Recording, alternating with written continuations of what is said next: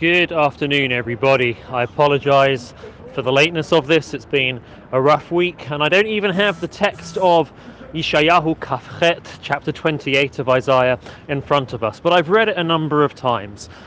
What is there to say about it? Well, I'm going to pull apart some of the basic ideas in it. Firstly, that we are being buffeted around in terms of what Yeshayahu's themes are, where he is chronologically. If for a good number of chapters now we have been focusing on the end of days, by Yom Hahu Yushar Hashir Hashem, on that day this song shall be sung. We've read of the joy of this day on which God is revealed, and also the terror.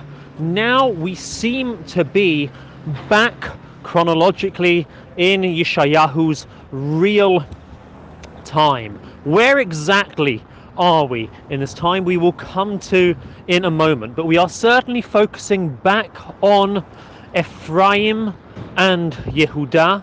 We are focusing on the northern kingdom and the southern kingdom as well. So again, this is a contrast from the many chapters from chapter 42, which were Masa'ot, were these prophecies to the nations. Rather, we are focusing, it seems, back on Yeshayahu's own surroundings. The image which jumps out at us throughout the chapter is that of drunkenness. At multiple points, I didn't do an actual count, but it seems to be 6, 7, 8 times or so, Yishayahu of Ephraim, of being drunk. It seems to be extremely graphic. He speaks of tables covered in vomit. It's rather grotesque, the imagery as a whole. Now, of course, it could be that this is actually a literal description and critique of the society of Israel and Ephraim. It could be saying that alcohol has played a terrible role in destroying the social and moral fabric of that society.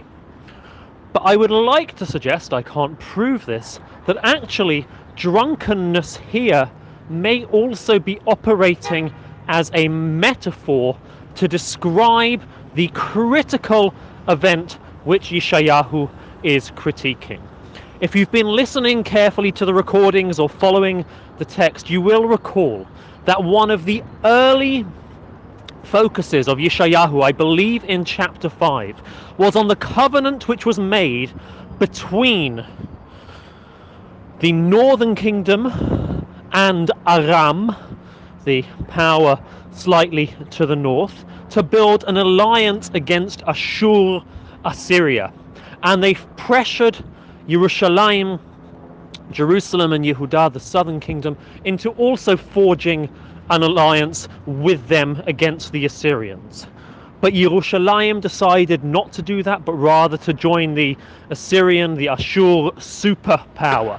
And Yeshayahu's role was to argue against both of these options. The idea of the alliance itself as being problematic, and arguing for neutrality and a faith in God.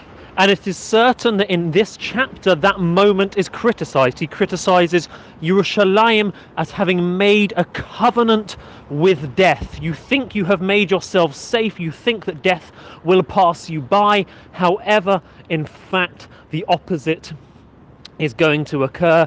You think that the pact with Assyria will save you, and indeed it will help you in the short term, but in the long term it will destroy you, just as it will destroy the northern kingdom as well. So chapter 28 in this sense is a direct continuation of chapter 5.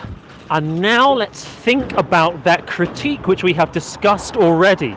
Yeshayahu's insistence on neutrality as a principle of faith in God rather than in human alliances, through the prism of the metaphor of drunkenness. Drunkenness, what does it mean? What does it capture? Well, for anybody who's ever had too much to drink, you'll recognize the sense.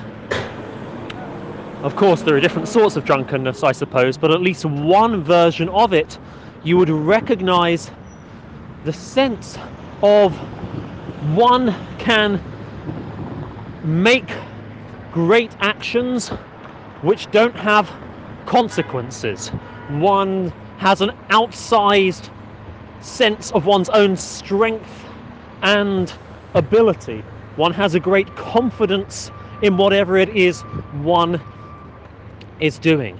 Says Yishayahu, I am looking at this contemporary political moment through the idea of drunkenness. I see both the North and the South as being drunk in thinking that the choices that they are making, the North's alliance with Aram, the South's alliance with Assyria, is a moment of political and religious drunkenness. I am urging you to be sober, to see that actually what you take as a show of strength and a wise decision is something that will only end with vomit on the table.